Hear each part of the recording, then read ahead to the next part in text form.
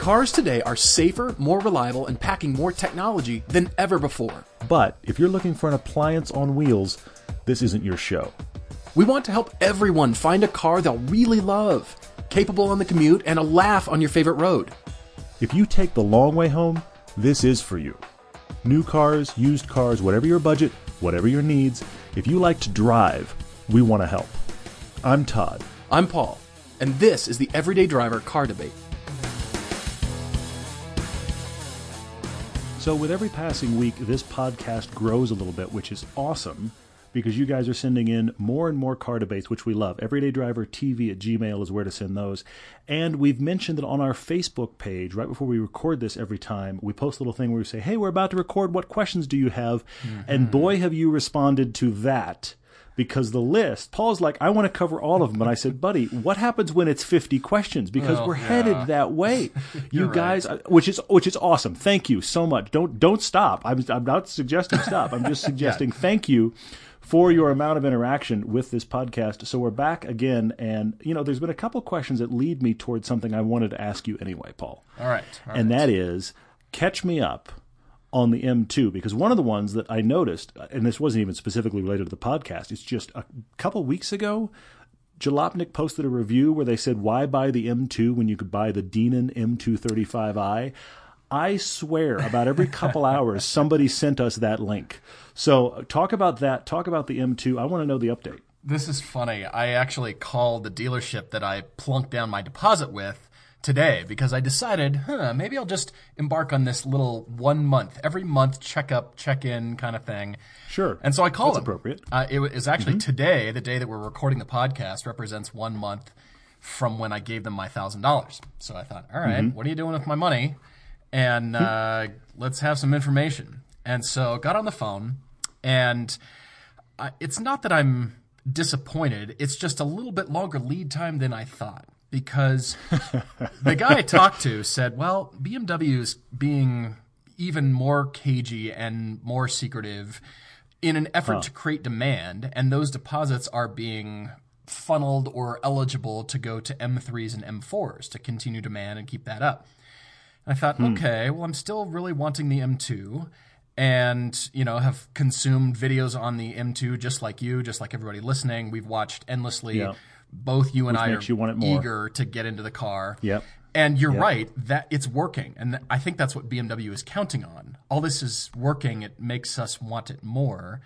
And so then you said, well, yeah, that, you know, people wrote in about this Denon M235i. And I thought to myself, well, for many reasons, I still want the M2, even though the Denon car is more horsepower, fantastic handling. The article was well written. And I thought, all right, I still want the M2 for many reasons. But this guy at the dealership was telling me that each dealer is allotted one car as a teaser car. And he named it some special name. Those of you listening might be able to give me the name of that, whatever it is, the special build, which is a teaser car. It's a you can't have one car. Yeah, it very much is. And then they are authorized to sell that one car. Some dealerships are marking it up. Others are just selling it outright. And so they're starting to trickle out, but it's a get people excited, take test drives, you know, have it on the showroom floor kind of thing to bring in orders and that sort of thing. And so what he left me with was this, I'm fifth on the list at this dealership. And he said they're probably looking at their first build 9 months from now, from today, the day that Unbelievable. And I just went, all right. So side note, what this has done is actually caused me to reconsider this interim sports car, the Honda S2000 that you suggested. Not that I think it's a bad idea. Seriously? I've actually put more thought because I'm thinking, well, I want something that is, I don't know if I'm going to get bored. I mean, this might sound like heresy. We know and love the S2K, but I think, am I going to want something more substantial, more... Am I going to want a Porsche? Am I going to want something that really I really want versus just it's kind of it's I have a to Band-Aid. Stop you for a second. You start every day with "Do I want a Porsche?" That's not news. That's true. I wake up and go, yeah. Do I want a Porsche? Yeah. I think I'd like a Porsche. Yeah, that's not news. Go on. Sorry. So anyway, that's a bit of a side note. But this Denon versus the M2, I still want the M2 because of those magical little numbers on the back. Now, the Denon car has more power. It probably handles as well or better the way they've done it. But the last sentence in that very well-written article caught my attention and made me pause, and it was the whole reason I continued to want the M2s. And that was, if the M235i by Denon is this good, I wonder what a Denon M2 is going to be like. And I went, you did it. You shot yourself in the foot. Yeah. Of course. So, the flared fenders, the fact that it is an M2, it is definitely set up for track. It is built beefier right out of the factory. The Denon, you can buy parts, you can screw all kinds of parts to it, which is great. However, the M2 is already built that way. And therefore, I think the long-term residual value would be ultimately better. And then the things you do to an M2, it's now leapfrogged, theoretically, that M235i. Yeah. So, yeah. Plus the fact I just want it. I just want it. And let's be honest. That's what we're all about here. I hate to be that shallow. But we talk about, this is one of the whole reasons the podcast exists, is we want people to get into cars. I mean, I know I say this over and over. We want people to get into cars that you love, that you're excited about. And there would be that part of you that if you had the Denon M235i, I know there'd be a part of you that would keep thinking, would I like the M2 more? That's get it. And it's that little catch, like, this is great. And the other thing that we've talked about a lot, and it's come up more as we've tuned this FRS, is and we talked about it recently, there is a tipping point, I feel like. And I feel like it's $5,000 to $7,000. Depends on what the car really costs. But I feel like there's a tipping point at the $5,000 to $7,000 range where once you put $5,000 to $7,000 into a car to tune it, you probably just should have bought a more expensive car. I mean, and I'm not including tires and consumables. I'm talking about you change the engine, you change the whatever it is, okay, to seek out better performance from the car. The people that are putting $20,000 into a $20,000 car, there's part of me going, buy a $40,000 car. I mean, so that's part of this discussion as well. It's funny, and so therefore, hopefully, that will answer a few of those guys. Folks that have written in from Facebook asking what's the update with the M2. We will get to those questions, but that is sort of the big update right now.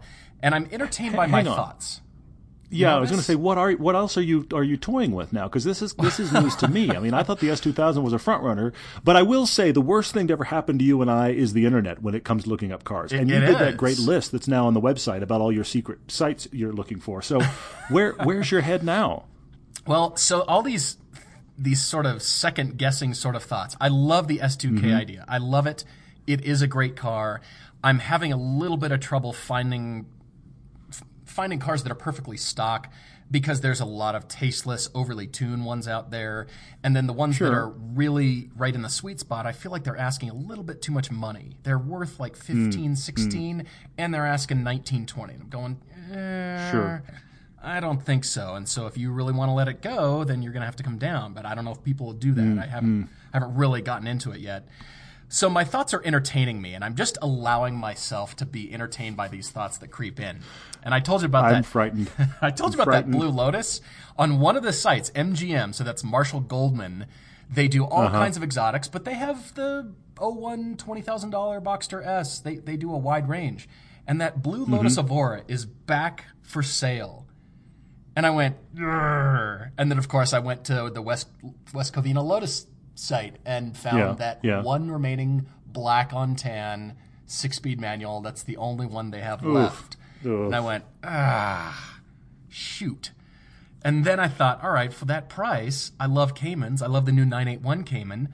What about a Cayman S? And then that led me to a Cayman GTS. And I went, and we're See, ladies and gentlemen, see how quickly we return to the pool of Porsche with Paul. There's really, it's like a vortex. Honestly, there's really no getting out. Sucking me back in. So I think, seriously, okay, if it's going to be now a full year or 18 months before I even begin to sniff at the heels of my M2. I think it's at least 18 months. I do. I think it's at least 18 months. Do I still want the car? Yeah. I can be patient till then. But I'm going to want something more substantial. To your point, you can do so many things to a car to make it better, or you can get a more expensive car that you really want that is more beautiful or speaks to you more. Or, yes, it's a disease. It's the hole down which we pour money. but I don't want to get to the point where I want to just tune it, and then I've turned into one of the tuner guys who just throw money at it to make it get a better car, get a better, faster car to start with, and it's more fun and enjoyable. And so that's what led me to the Cayman GTS. And I found one. I shouldn't even, because I thought, well, I've never had a 911. I should look at 911s. And then I went back to Caymans because we love Caymans. The balance, the handling. Yeah. I would get a Cayman over 911. The base Cayman that we loved. Now think of the Cayman S, and now think of the Cayman GTS, and just of course. You're walking up the ladder of Porsche. They have you stuck in their black hole. There's just it's all bad. And I'm going to say what I've said to you before. If I had your budget and was looking as you are, I would have bought an Evora 6 months ago. I would have. But that's the cars that I love. So I get it. I think it's fascinating that you're back to cars of serious money. But I take your point. I mean, and I've said to you before that my fear for you was that it was going to be 18 months. And I think based on this call today, it probably will be every bit of 18 months, which if you think about it from our Utah perspective, that's 2 summer driving seasons before you have this car.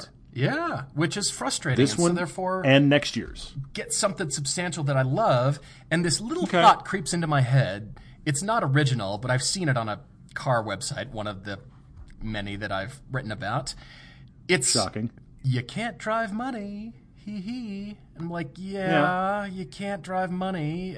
You know, it's not smart to waste all your money, but so I mean, honestly, that's the discussion of trying to get your money back out of it, and that would be honestly, I think that's part of the problem with an Evora, unless you got a screaming deal on one originally, is that you're going to lose some cash on that deal, which is too bad. But and that's why I came back to Porsche. They will hold their value. They will somewhat. I don't know. I think I'm not saying do this unless because you really can't swing it, but I think the GT4 will hang on to its value all day long.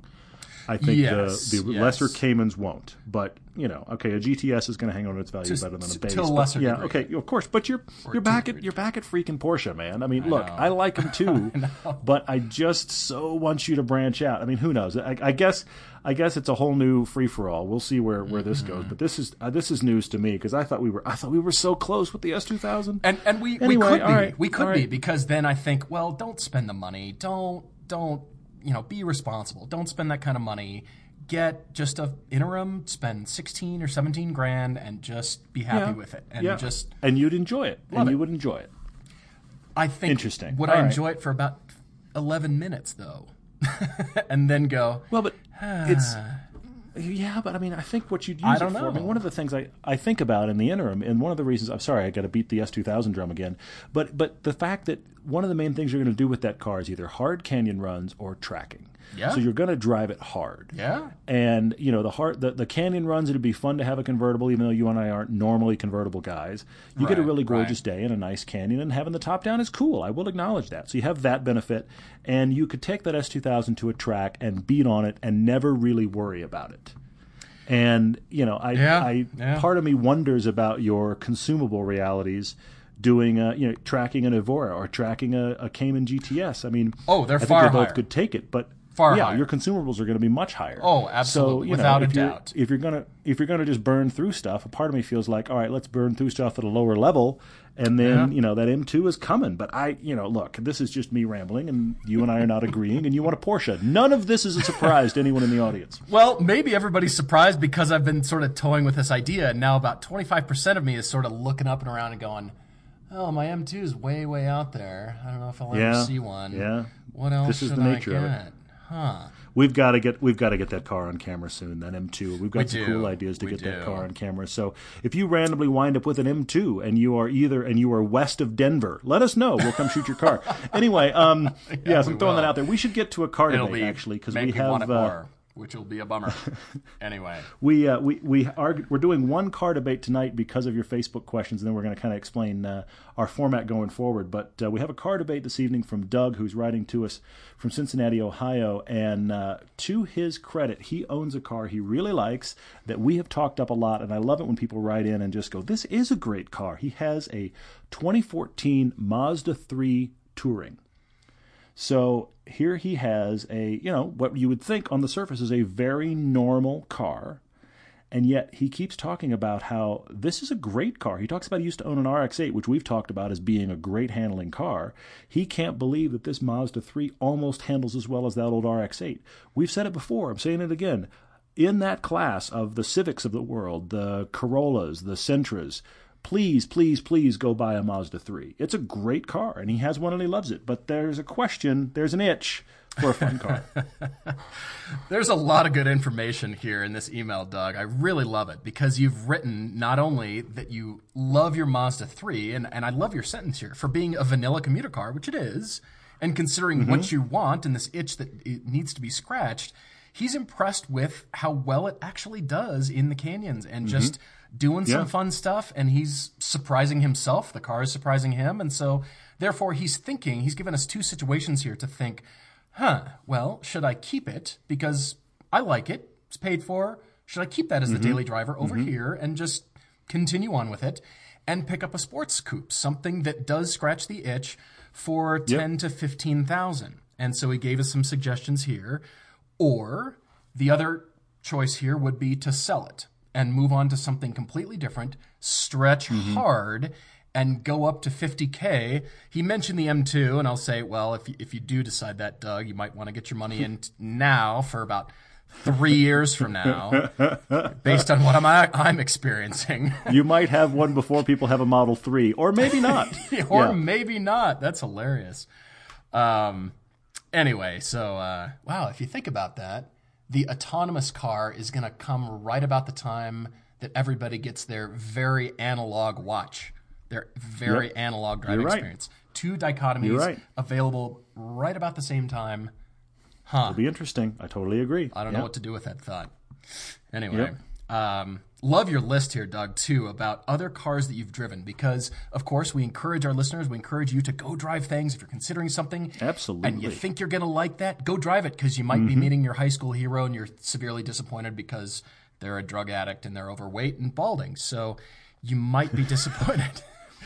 Now, but on the other end of the spectrum, though, we always recommend that people go drive cars that might not be on their list because you never know when you'll be surprised. You've been surprised by your Mazda 3, Doug. I mean, that's the thing. The more things you drive, the more you go, I didn't realize this was this good. And it gives you a much broader just perspective to come from on cars. You listed cars you've driven, and what's great about it is you've listed what you do and don't like about them, what starts to hone our list pretty well. You have two Dodges on here. You have the Charger, which you said, great car, but too big, not for you. Challenger, same problem, also great car, but too big, not for you. Chevy Camaro, really liked it, and no shock to anybody, couldn't handle the limited visibility. So there's the kind of the American options. What else? Evo. I believe you're referring here to the Evo 10. And I suspect so, yeah. Doug, you said you like this. Interior subpar, as is the WRX STI. Although... True of both cars. Yeah, they're fun, but yeah... But here's the thing. Even compared to your Mazda 3, yes, those are poor interiors.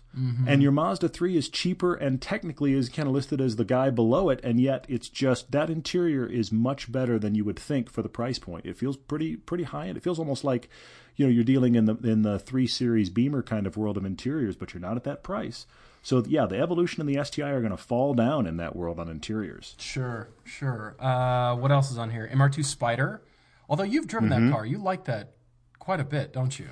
I like it. It's kind of the unsung car in that world because it is a mid-engine car. We're talking about the Spider here. It is a mid-engine car. It's very chuckable.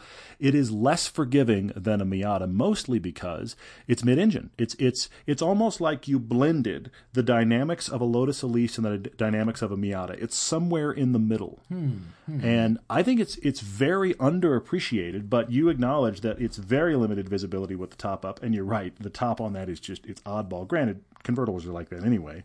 So you don't think that's for you. You used to own a V6 Mustang, so that's got you looking at both the new EcoBoost and the V8. V8 was kind of your preference. And then you've kind of thrown out this wild card of, what about a BMW 3 Series? I've always liked them, but should I get into the German cars? Never owned one. And then we have this debate. Okay, keep the Mazda or sell the Mazda and stretch for 50. And I have a couple of thoughts. I'm curious where you went. I have 1, 2, 3, 4, 5, 6, 7. Of course. 8 Paul's thoughts. here. Paul's here, and he brought his list. 8 thoughts and a wild card, and I'm trying to. I'm just liking these to suggestions. Of course, that's what they are, and I will go in order. But I'm trying to rectify this against my my conversation at the top of the podcast about just chucking everything to the wind, and you can't drive money, so get something you really want. But I haven't done that with Doug. We are fantastic financial planners. For all of you out there, this really ought to be listed as a Wall Street podcast, because what we could do is really right. No, that's terrible. Anybody a CPA out there who'd like to help us out with the financial planning? I'm just kidding. Because unless you're investing in cars for investment purposes, this isn't all these the way guys' to make ideas money. are terrible. Is the Wall Street assessment of our podcast? Anyway, much. go on. All right, so I started. I chose option 1. I chose door number 1, the red pill or whatever you want to call it, as keeping the Mazda as your daily, Doug, and shooting for a 10 to 15. I did stretch it to like 17. I hope that's okay. And get you so you have 2 cars, so you can always think, all right, I've got the reliable, I've got the daily, I can always use that for whatever you need it. But I've got this new thing over here, this new toy that I didn't spend too much money on.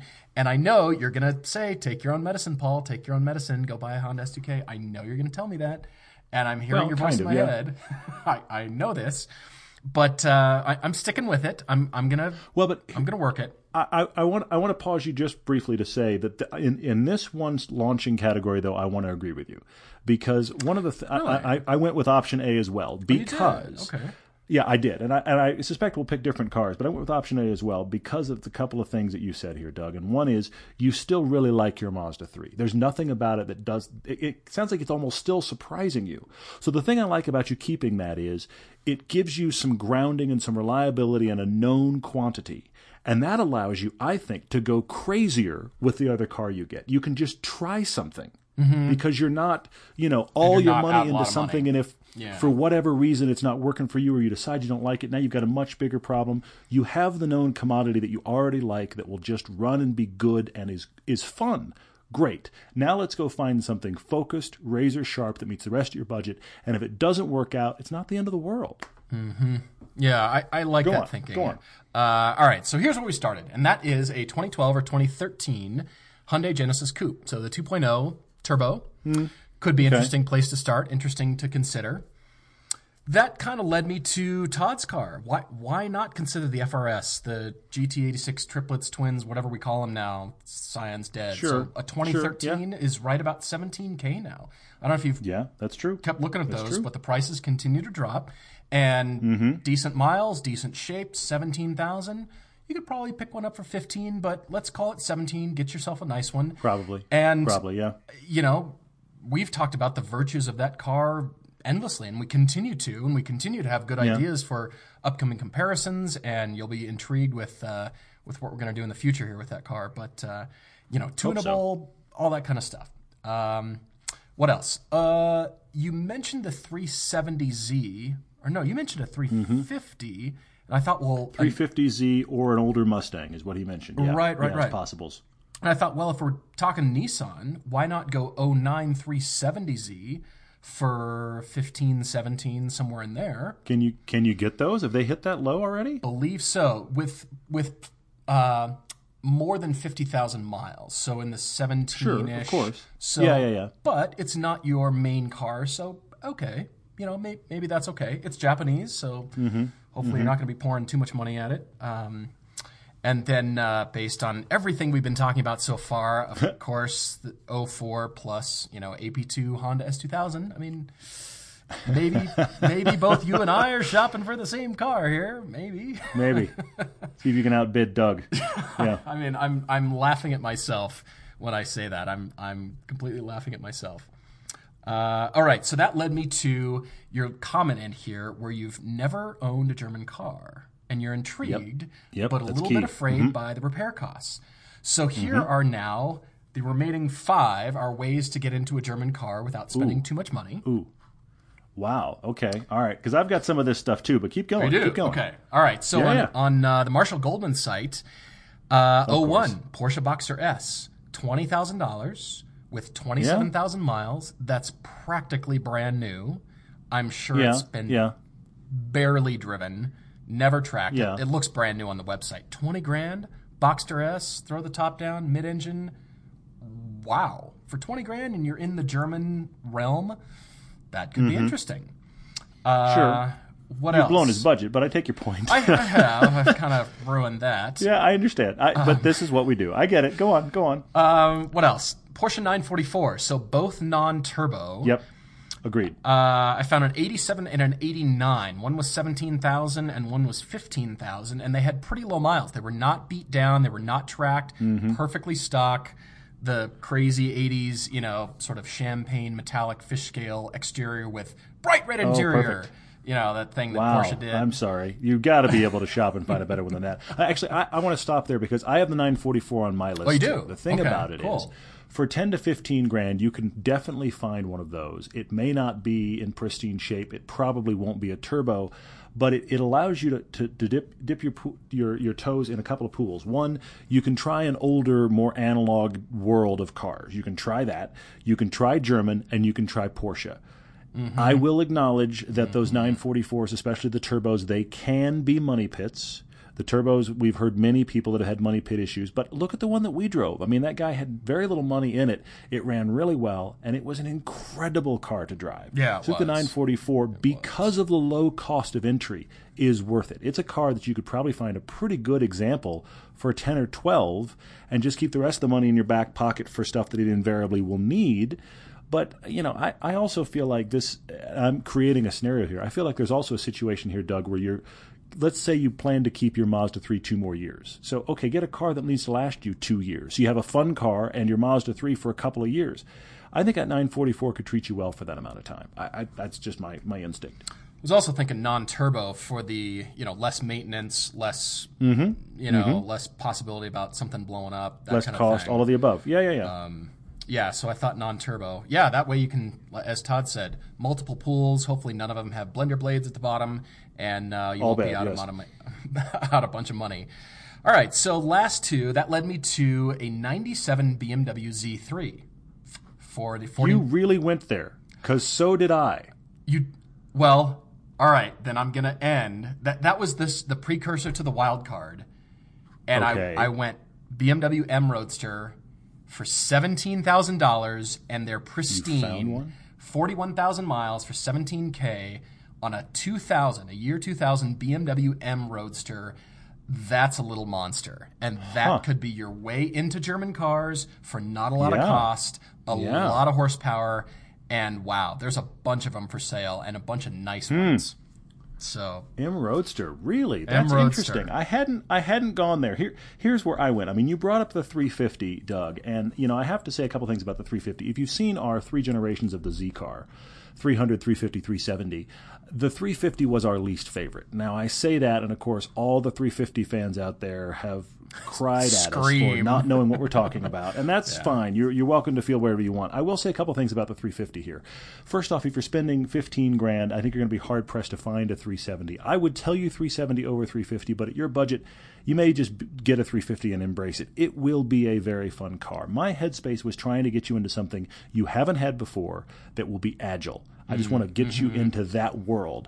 So the 350 would be a great idea. It is a very agile car. It's got a great gearbox, good engine. And I will also say this. You haven't mentioned if you want to autocross or track.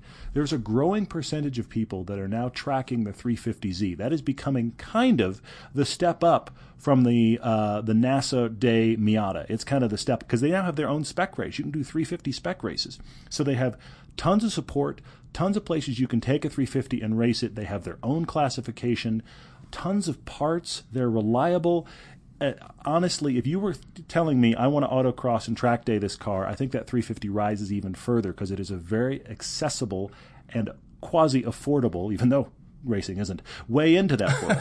So I do like the 350 for all of those things. I've already mentioned the 944. I had 2 others, and you've said here, Doug, that you're not really a 2-seater guy, but if you're going to keep the daily driver, we talk about liking the dynamics of small 2-seaters so much you'd consider it. I say definitely consider it, especially if you haven't really done the agile thing. Yeah. It's just a different animal. Now, you had an RX-8. That's in this world, so let's embrace that further. Rear-wheel drive, small stuff. I had 2 others. One was, go drive a hardtop NC Miata. That's the 3rd gen Miata with a hardtop. Yeah. So it takes you away from just the full convertible thing. It makes it kind of a more usable car watch our 4 generations of Miata piece. We are very big fans of that NC. You could find one for this budget, no question. You would get a reliable car that would that is the definition of fun car. You have your Mazda 3 for everything else. Granted, it gives you an all Mazda garage. It's not my intention. Yeah, it keeps you in the Mazda family. That's funny. Yeah, seriously. But you'd have your Miata for just fun, and you had an RX-8. It's the same chassis. That hardtop is great. Consider that. And then I actually went for because I like getting him into German, but something that's not going to be, a weird money pit as far as I know. I went BMW Z3 Coupe. Oh, you can get yeah. That right. 3-liter straight 6 3. It's the classic clown shoe, and it is a bit of a love it or hate it styling.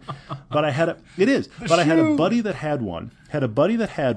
He had a black one with a 6-speed, and I think it was 6-speed. I don't think it was a 5. Anyway, he had a black one with a manual, and it was the 3-liter with the tan interior, and it's unique looking. It is agile. It is quick. I really say take a hard look. For your $15,000, you might have to go to 17, maybe, but for $15,000, I was looking. You can find them.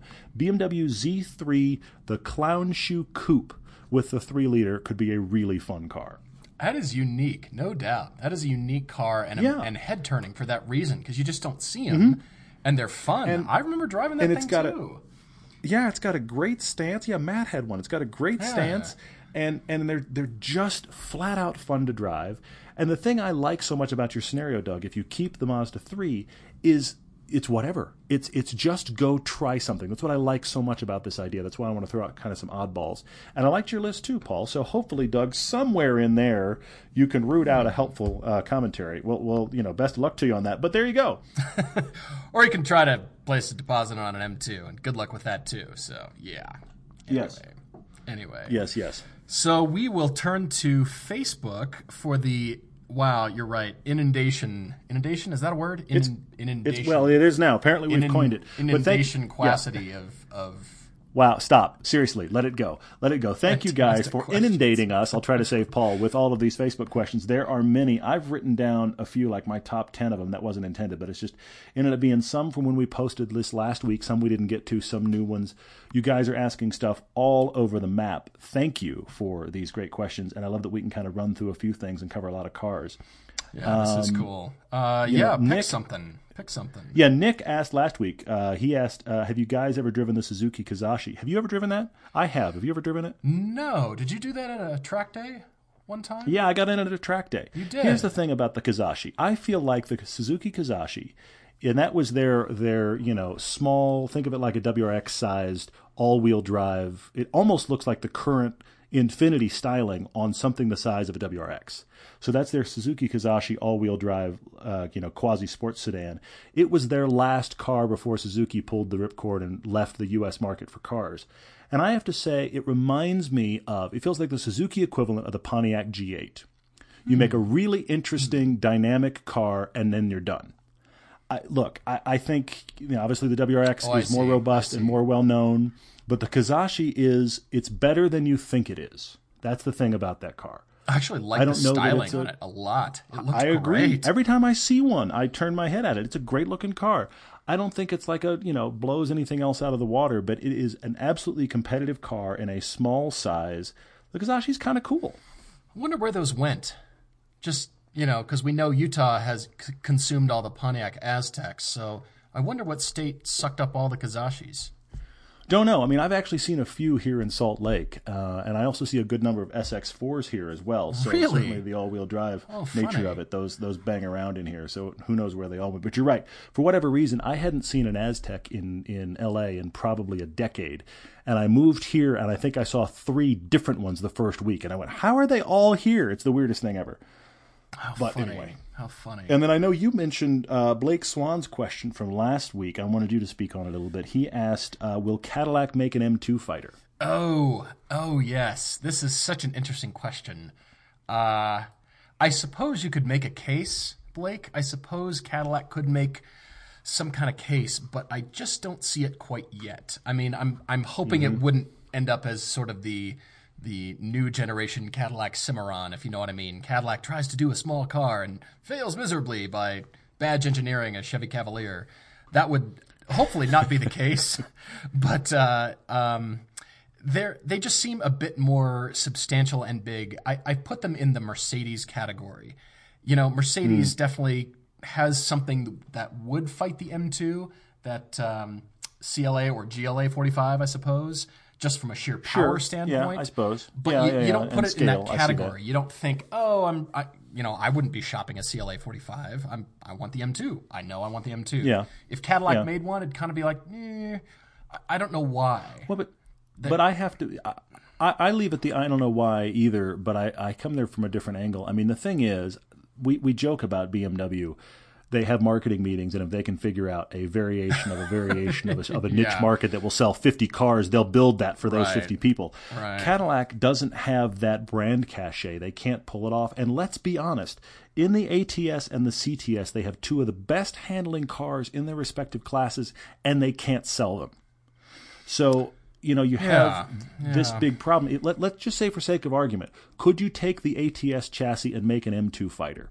You might be able to, but since you can't sell the ATS or the ATS-V anywhere close to 3 series numbers or even 2 series numbers, then nobody's going to buy that car. I hate to say it, but in spite of the fact that Cadillac and kind of GM in general is doing great chassis tuning right now, and of course their magnetic ride control just makes their stuff killer, I don't think they can afford to do a car that would be as niche as that car would be, whereas that's kind of BMW's whole business model. Let's make niche cars. Right. In Cadillac's racing series, I believe it's the what is that? Pirelli World Challenge. That's what it is. Sure. They're fast and they are very competitive. Oh, yeah. But I think, all right, a car, they've got that ATS-V Coupe, which is great. It's gorgeous. But we think of that as a 3 Series or an M3 fighter. Now try to imagine a Cadillac that's even smaller and more nimble. Yes, they've got this race experience to rely on and draw on, but I just can't imagine that would resonate with their buyers. Even though Cadillac's buying demographic has been reduced, age-wise, been reduced dramatically in the last decade, even still, I can't imagine somebody cross-shopping an M2 hot little nimble or even an M235i against a Cadillac a small what? And you're right. If we need to go to a smaller chassis, we're now stuck because, you know, the Camaro is built on the same chassis as that ATS. So there's not a rating in the wing. There's not waiting in the wings, you know, rear wheel drive, smaller chassis than that, you know. So that is an interesting point as well. Right. Did you see, coming off of Cadillac and GM, did you see the John Falcon's question here about Ford? I am scrolling down here, oh, yes. John writes to us about the New York International Auto Show that he just recently went to, and he said he noticed all the people surrounding the Hellcat, all the Hellcat stuff, the Chargers, the Challengers, the Viper, and he asks us, all things being equal, they seem to draw the biggest crowd outside of the high-end exotics. Well, yeah, it seems to be, well, this is what the rest of us can afford.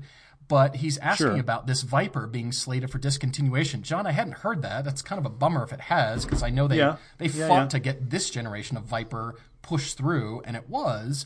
So that'll be kind of a bummer if it is discontinued. No immediate successors to the kind of aging Challenger Charger twins there. Dodge has got to keep making product. They're pretty hot right now, but you're right. If they don't come out with the next thing that will continue to put the spotlight on them, I don't know how much longer they can milk the Hellcat engine thing and just keep putting those engines into product. I don't know how much longer they can. I agree. I mean, at some point you've got to do a chassis update of those big boys, the Challenger and Charger and all that. But I do have to say this. Dodge has kind of resolutely stood their ground and remained kind of the big brawler muscle car automaker while everyone else has left them. And there is, granted, pretty much in this country alone, but there is an audience for that remains. And if everybody else leaves, then they're leaving, granted it's not huge, but they're leaving a market segment behind that wants the big brawler, bragging rights, you know, difficult to handle monster car. Yeah, you know? They'll dominate the market they've created for themselves, which is a good thing. Yeah, so I mean that might linger. And then, you know, John's got another question here that came in tonight about Ford. I mean, he's wanting to cover a couple of those, couple of the big "so what happens now" questions. He even makes the comment about being a Ford guy and wondering what Ford is doing with making all of their cars, including the new Lincoln Continental, front-wheel drive biased when everybody else, Dodge, GM even, are doing large rear-wheel drive cars. What's the deal with Ford, who we acknowledge, with the exception of their Mustang, they're doing all kinds of front-wheel drive hotness right now, and they're doing great enthusiast cars, but he's going, why no rear-wheel drive from Ford? Which is an interesting question. I mean, you can speak to platforms better than I can, but that's an interesting ponderance as well. I mean, much of it is a business decision influenced, as we all know, by marketing and what they have available, and that depends on factory allocation and where they think they can build things and get it done. It definitely affects, unfortunately, it affects the design studio. As cool as a car as is sketched and the concept is, and hey, this is going to be a large sedan. I even heard that Cadillac was killing their ultra high-end, large luxury sedan to really compete with Mercedes. That was kind of a bummer to hear. And now Ford, John, your point is, Ford is putting this, this new Lincoln Continental on a front-wheel drive-based platform. I wonder if it's purely a numbers decision, and that's what affects, that's those kind of decisions that affect enthusiasts like us that think, why wouldn't you bring back the big Continental kind of feel on a rear-wheel drive platform? Yeah. People would buy it. Why not? I like your point. I'm kind of with you, actually. Well, there's the elephant in the room thing here, and that is, GM is doing rear-wheel drive, but the only reason they are, their ATS platform, their CTS platform, it's because when the American automakers in mass left rear-wheel drive, which they used to rule at, to go front-wheel drive on all of their cars for economy, and then everybody went, wow, those are boring, and nobody bought them. The only people that from American automakers that continue to push that technology forward were the Australians. So you had the Ford Falcon, and you had the what did they call the big Australian equivalent of the SS down there? I'm drawing a blank on it right now. But the point is, like the Commodore and all of that. Oh, the Holden Commodore, Vauxhall, or those exactly guys. All the Holdens. So if you think about it, the ATS and the CTS, the elephant in the room in both of those is the only reason GM has those chassis is they took them from the Australians. So what I'm intrigued by is when they run the course of those two rear-wheel drive chassis, will GM corporate North America now make a replacement? So, I mean, that's the other thing, is it just at some point marketing decisions were made and just economies of scale decisions were made to go front-wheel drive, and now you're left without rear-wheel drive chassis to develop. As far as GM's concerned, thank God for the Australians. Yeah, and speaking of economy of scale, generally speaking, the front-wheel drive-based platform is less expensive to manufacture because everything crash-tested, everything is really on one end of the car. The rear wheels just hold the back end of the car off the ground. That's all they do back there. So all the engineering, all that money, crash testing, it's less expensive. It's more economical to go that way. And I take your point, even though I like what Mercedes is doing now, because you think of the E-Class, and they've been the rear-wheel drive bruiser, and same with the BMW 5 Series. Well, now they're doing an all-wheel drive sort of 40-60 split, maybe still rear-wheel drive biased, but they still have the all-wheel drive that will kick in. I like what Mercedes is doing in that sense. It's not full Audi Quattro, but it's their take on it. So it still feels like that rear-wheel drive feeling, but you do have the all-wheel drive to rely on. They're trying to keep their customers coming back and not dead somewhere in a ditch or off a cliff. I mean, that's the thing about the hooligans over at AMG. They keep throwing as much power as they can. I mean, they have led the horsepower war for so long, and they practically, in some cases, I remember driving that Cadillac. I mean, not Cadillac. What am I saying? I remember driving the Mercedes C63 AMG, the last version, on the same track day as the M3. And the C63 was pretty much one of those cars.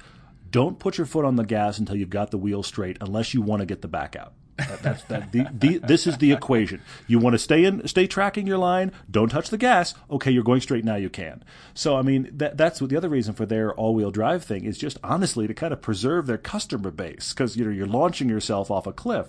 Anyway, but I've called Mercedes the Chevy of Germany, but maybe I'm wrong on that. Maybe they're the Dodge of Germany. And maybe they are. And when you do, here's the thing: when you do that, people get so up in arms. I know. But what's funny? I mean, look at our latest C-Class AMG review. But your point that gets missed there is you're talking about that kind of hooligan demeanor. Right. It exists in Mercedes. They're not making the same kind of cars, but it exists in Mercedes in the same way that it does in big bruiser, former American, stereotypical cars. And I agree with that. Mercedes definitely has that going on in some parts of its company. And I'm talking about the spirit of it, not the build quality or the engineering or on and on. No, and of course. And I get that. I get that. That feeling.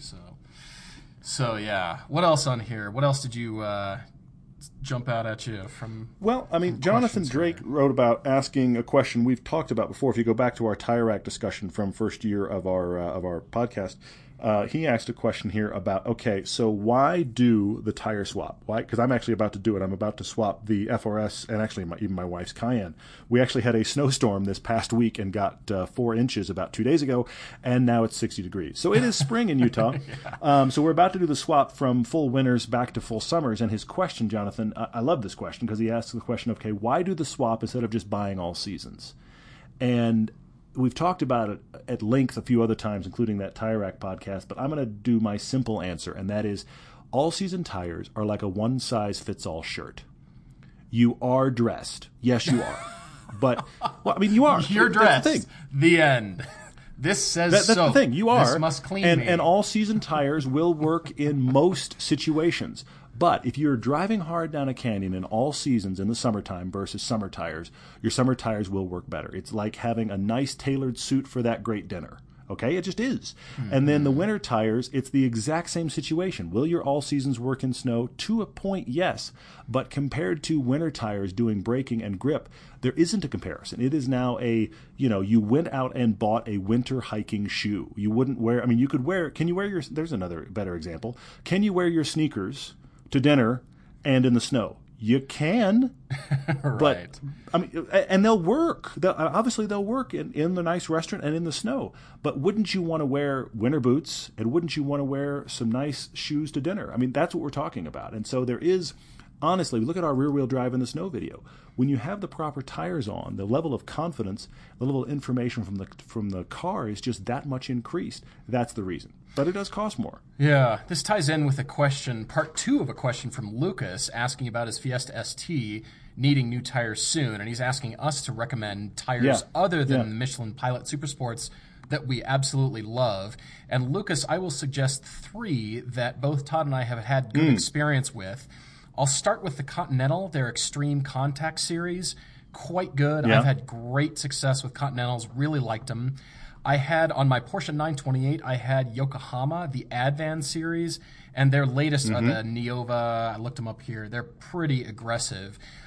Yokohamas are great tires. They're soft, and cars chew through them very frequently, so I would imagine that would happen with you as well. But I will land on the Yokohamas, or excuse me, the Kumhos.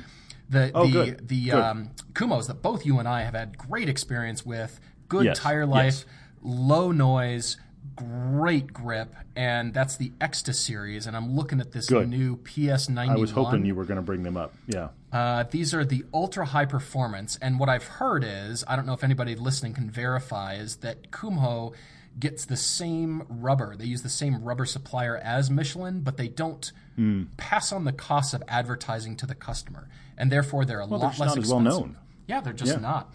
But Kumhos, Todd has had those on his Z car. You've had those on multiple cars, as a matter of fact. I had them on the Z, and I also had them on the 92X as well. I highly recommend those Kumho Extas. I totally agree. The thing about it, the way I would look at those, if you get the ultra high performance version of that, there's a series. You can get Exta all seasons, but I'm talking about the ultra high performance summer tire. I would say it's 80-90% of the performance from the Pilot Supersport at 60-70% of the cost. So weigh that. That's what we're talking about. I've just, with Bridgestones, you might have asked us to suggest those, but personally, I've always felt that they feel brittle when driving them. They have a pretty stiff sidewall, and they just feel brittle. That's the best way I can describe it. I feel like I'm losing touch with the road when I've got Bridgestones on. But yeah, those are three that both Todd and I have had great experience with. In addition, of course, to the granddaddy, those are the Pilot Super Sports. If you can pop for those, definitely you will notice a difference. They are something else. So, what else? What else is on this list here? Well, I mean, we could another hour of podcast. No, that's not true. But let's see. We got a question here about which cars. Bryn asked this question. This will get us in trouble. Why not answer it? Which cars have had a ton of hype from the press that have left you disappointed after driving them? I can think of 2 from the last calendar year. Oh, go! I'm curious. Well, one of them, and I will give you reasons that I think would fix both cars. One of them is the Golf R. The Golf R got just loved on with so much praise, and I felt like it got so close to what I wanted it to be. I felt like it got really close, and I honestly think it got close enough that I suspect the car I wanted was the manual version. But with the DSG, every time I got in the STI by comparison, and look, the STI is not a comparison for usability and niceness of interior and, the calm demeanor that the Golf R can do, but it was more hair on fire. And in that class, I'm looking for hair on fire. And the Golf R just fell short of what I was hoping for. While it was getting accolades from everyone, I was like, with the DSG, it's not as fun as it should be. So I'm very curious to drive it again because we're going to put it with the Focus RS. I'm curious to drive it again with the 6-speed manual. I think that may change the situation a bit, but that was definitely one. That's a good one. I'm curious to hear your other. Well, why you don't have anybody to throw into this mix? The other one is I'm thinking because the Golf R is a good one, but I'm almost going the opposite end. The other one that I have to throw in, and look, we've already beat on it a little bit, and I have to be really careful here because the car I'm about to mention is a great car, and thank God they make it. It's just I wanted more, and that was the new Miata. It got so much love. And when I drove it, I just thought, wow, this is soft. And it's not a we didn't have the club version. The club version is soft, folks. So it's just, that was the thing that shocked me about that car is how soft it is from the factory. Very fun to drive. Very approachable, confidence inspiring to a point, and then you're like, why is it rolling so much? But that was the thing.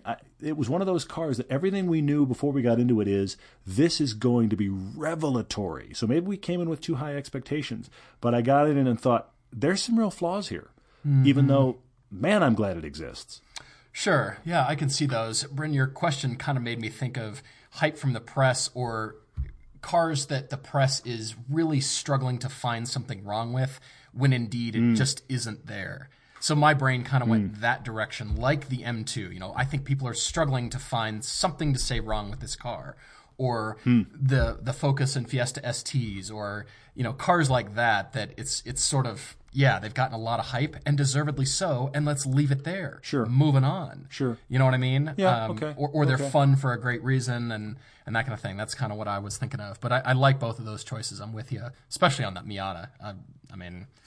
I'm with you. It just, I don't get it. I'm not seeing what everybody else is seeing here. It's just, here's the thing. I think it's one of those celebrations. It genuinely, I think in the press especially, it's one of those celebrations of, we can't believe this car still exists and is still so good, because the industry has kind of left that whole market. It's kind of walked away from it in every possible way. And here is an analog car with a simple convertible, great gearbox, decent engine, fun to drive, and everybody else has kind of walked off from that, and you can afford it. It deserves to be celebrated. But then you hop in it and go, why is everything so soft? Yeah. So it was very interesting. Very, very big dichotomy there for me. Pretty funny. So last one that I wanted to cover. Do you have another one there? Not really. I've talked about a lot of the stuff about the M2, given people the updates on that story. Yeah. I'm trying to think what else here. Used E90 335 or used M235i? Probably 235i. Oh, that's a good one. Yeah. Yeah, I agree with you. Well, I mean, if you're not going to go one of the hot I would say if you went 335 IS, that's an interesting variable compared to the M235i. But the rest of the 335 of the E90 series, I would say, I would just go M235 and have a fantastic car and enjoy your day. Oh, the very top one here. Joshua is asking us, how many cars is too many to own? I say funny. 4. That's a good one to leave on. Okay, 4. Why? 4. So I'm thinking, well, you've got the SUV, and that'll be, at least for Utah, the 4-wheel drive, the ski truck, the get around, the SUV. Sure. Cargo kind of, go camping car. And then maybe a sedan, maybe a fast 4-door sedan. And then your fun track car. So that's 3. Beyond that, I don't know that, unless you've got the budget to own more, I'm saying 4 is too many. 3 is just right. Interesting. Well, okay, all right. I take that point. I feel like there's 2 answers. This is a great one, Joshua. Thanks for throwing this out. I mean, here's the thing. He says, what about the Matt Farah amount of cars, which I think the last time we were on his podcast, we asked him, and he was forgetting cars. He now has so many. It's a bad thing when you forget cars you own. He went through like a list of 7, and then we brought up a couple he didn't remember. So that was funny. Sheesh. But so that was the question. But then he said, what about a Jay Leno amount of cars? I mean, what's too many cars? I would say this to you. We joked before, what is the pit you throw your money into? If you have a lot of money and cars is your thing, you're going to own a ton of cars. You're going to get that warehouse and have them. And I say, bless you. If you can do that, great. Yeah. But back to kind of bringing that down to reality a little bit, I look at it as, do you have a tool for every job you'd really do? Because right. If you're a person that right. all you do is commute, that's all you do, why do you have 3 or 4 cars if that's the only kind of driving you do? But if you're a person that you commute and then you do long road trips and then you do off-road camping and then you do track days, you need different tools for those different jobs. And I'm kind of that mindset. Do you have something that meets all those needs? And you actually kind of answered it that way too, Paul. I would say the only variable there is, I think you've got your what is your big hauling car? And do you need all-wheel drive? Do you need camping capability or just need large? Right. Okay. Right. So, I mean, I would even say, look, I'm not recommending you buy a minivan, but if you're hauling around the entire school band, then that's one of the things you need a car for. Then get a minivan and call it a day, because it's not the car you're going to drive for any other reason.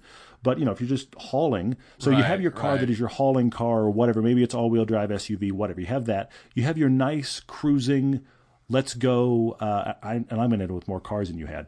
Let's go out take the family out on a nice drive, okay? Or let's take the family out on a road trip. So you've got a really nice, high-powered but classy sedan. Maybe you've got a 2-seat Grand Tourer. You got yourself an Aston Martin Vantage or something like that isn't really a track car, but it's fast and sleek and fun on a back road. Then you've got your track car. Yeah. That is just about that, just a track car. And then if you really want to go nuts, I think the only weird wild card of this weird garage we're building is, what's your classic? What is your personal car you have a personal nostalgia connection to? Ooh, that you didn't buy it because it's the fastest or it's the best or the whatever. You're just like, that car speaks to me. That's a good one. What have I done? Like that. What have I done? Maybe 5 cars? You're up to like 4 or 5. Yeah, something like that. I feel like at that point, I'm done, because now I don't have extra jobs. There's not like a car to fill an extra need there. Granted, I just bought 5 cars magically, but anyway, I think there is a limit. I think there's a place at which you start overlooking vehicles because you don't have a place or a reason to drive it. And if you own horses, that equation is screwed. All that goes right out the window. So yeah, you might need a pickup truck for hauling things. Anyway, other than that, I wanted to come back and wrap the podcast up with part 1 of the question from Lucas here. He's asking us, why not a longer podcast or maybe twice a week? And he said he's having withdrawal symptoms while waiting for the next episode. And Lucas, I'll say we're trying to keep it right to about an hour, because that's generally what people's commutes are. Whether you're driving or commuting on a train, longer than an hour commute is a little bit, I won't say unheard of, but it's not quite. You've got common. 90 seconds to wrap this up. Aye. Sorry, right. Go on. I'm just teasing you. Go on. So we're trying to generally keep it to an hour, because that does allow us for the idea that actually we've been talking about here lately, and that is a twice-a-week podcast where we do maybe fewer car debates and more questions. And I think you're right. We're going to get inundated with more Facebook questions, but that's a good thing. They're like kibbles.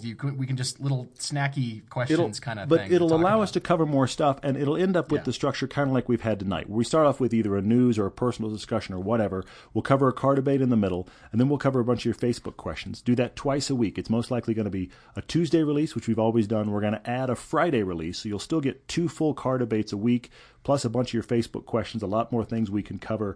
That's kind of our plan going forward. So, Lucas, you wanted more podcast. Shazam, here it comes. And if you haven't rated the podcast, Lucas, or anybody listening, if you haven't rated it, please rate it on iTunes and Stitcher. You would not believe how much we're growing right now, and that is entirely due to you guys rating and sharing. If you use either platform, either Android or Apple, those are the places to find it. So please do a rating on either place. Please share it with your friends on either place. It has got us firmly in the top 10. We're almost firmly in the top 5 now. So there will be more from us. So please keep rating the podcast. And when we drop a video, which is Thursdays as fast as we can, is the best way I want to start listening. When we drop a video, please share that and rate that. And if you're a Reddit user, want to post it on Reddit, we would love that too, because any and all sharing is helpful. Yeah, pretty cool. Even Alpha reached out to us last week and asked if we could, if they could start using some of our stuff to promote Alpha cars. And of course we said absolutely. So just saw a tweet today about Alfa Romeo. So pretty cool to kind of be on the inside with those guys. Great bunch of guys, and we're looking forward to that. Yeah, very cool. That Giulia later in the year. But in the meantime, if you have a BMW M2, we would like to drive it. So let us know. And yeah, I want one. Anyway, guys. Shocking. Thank you for listening. Thank you for writing. EverydayDriverTV@gmail.com and Facebook for the questions. And in the meantime, until a few days from now, I usually say till next week, but I can't say that anymore, right? That's true. It is changing. Pretty funny. For the better. Awesome. Thank you, guys. Talk soon.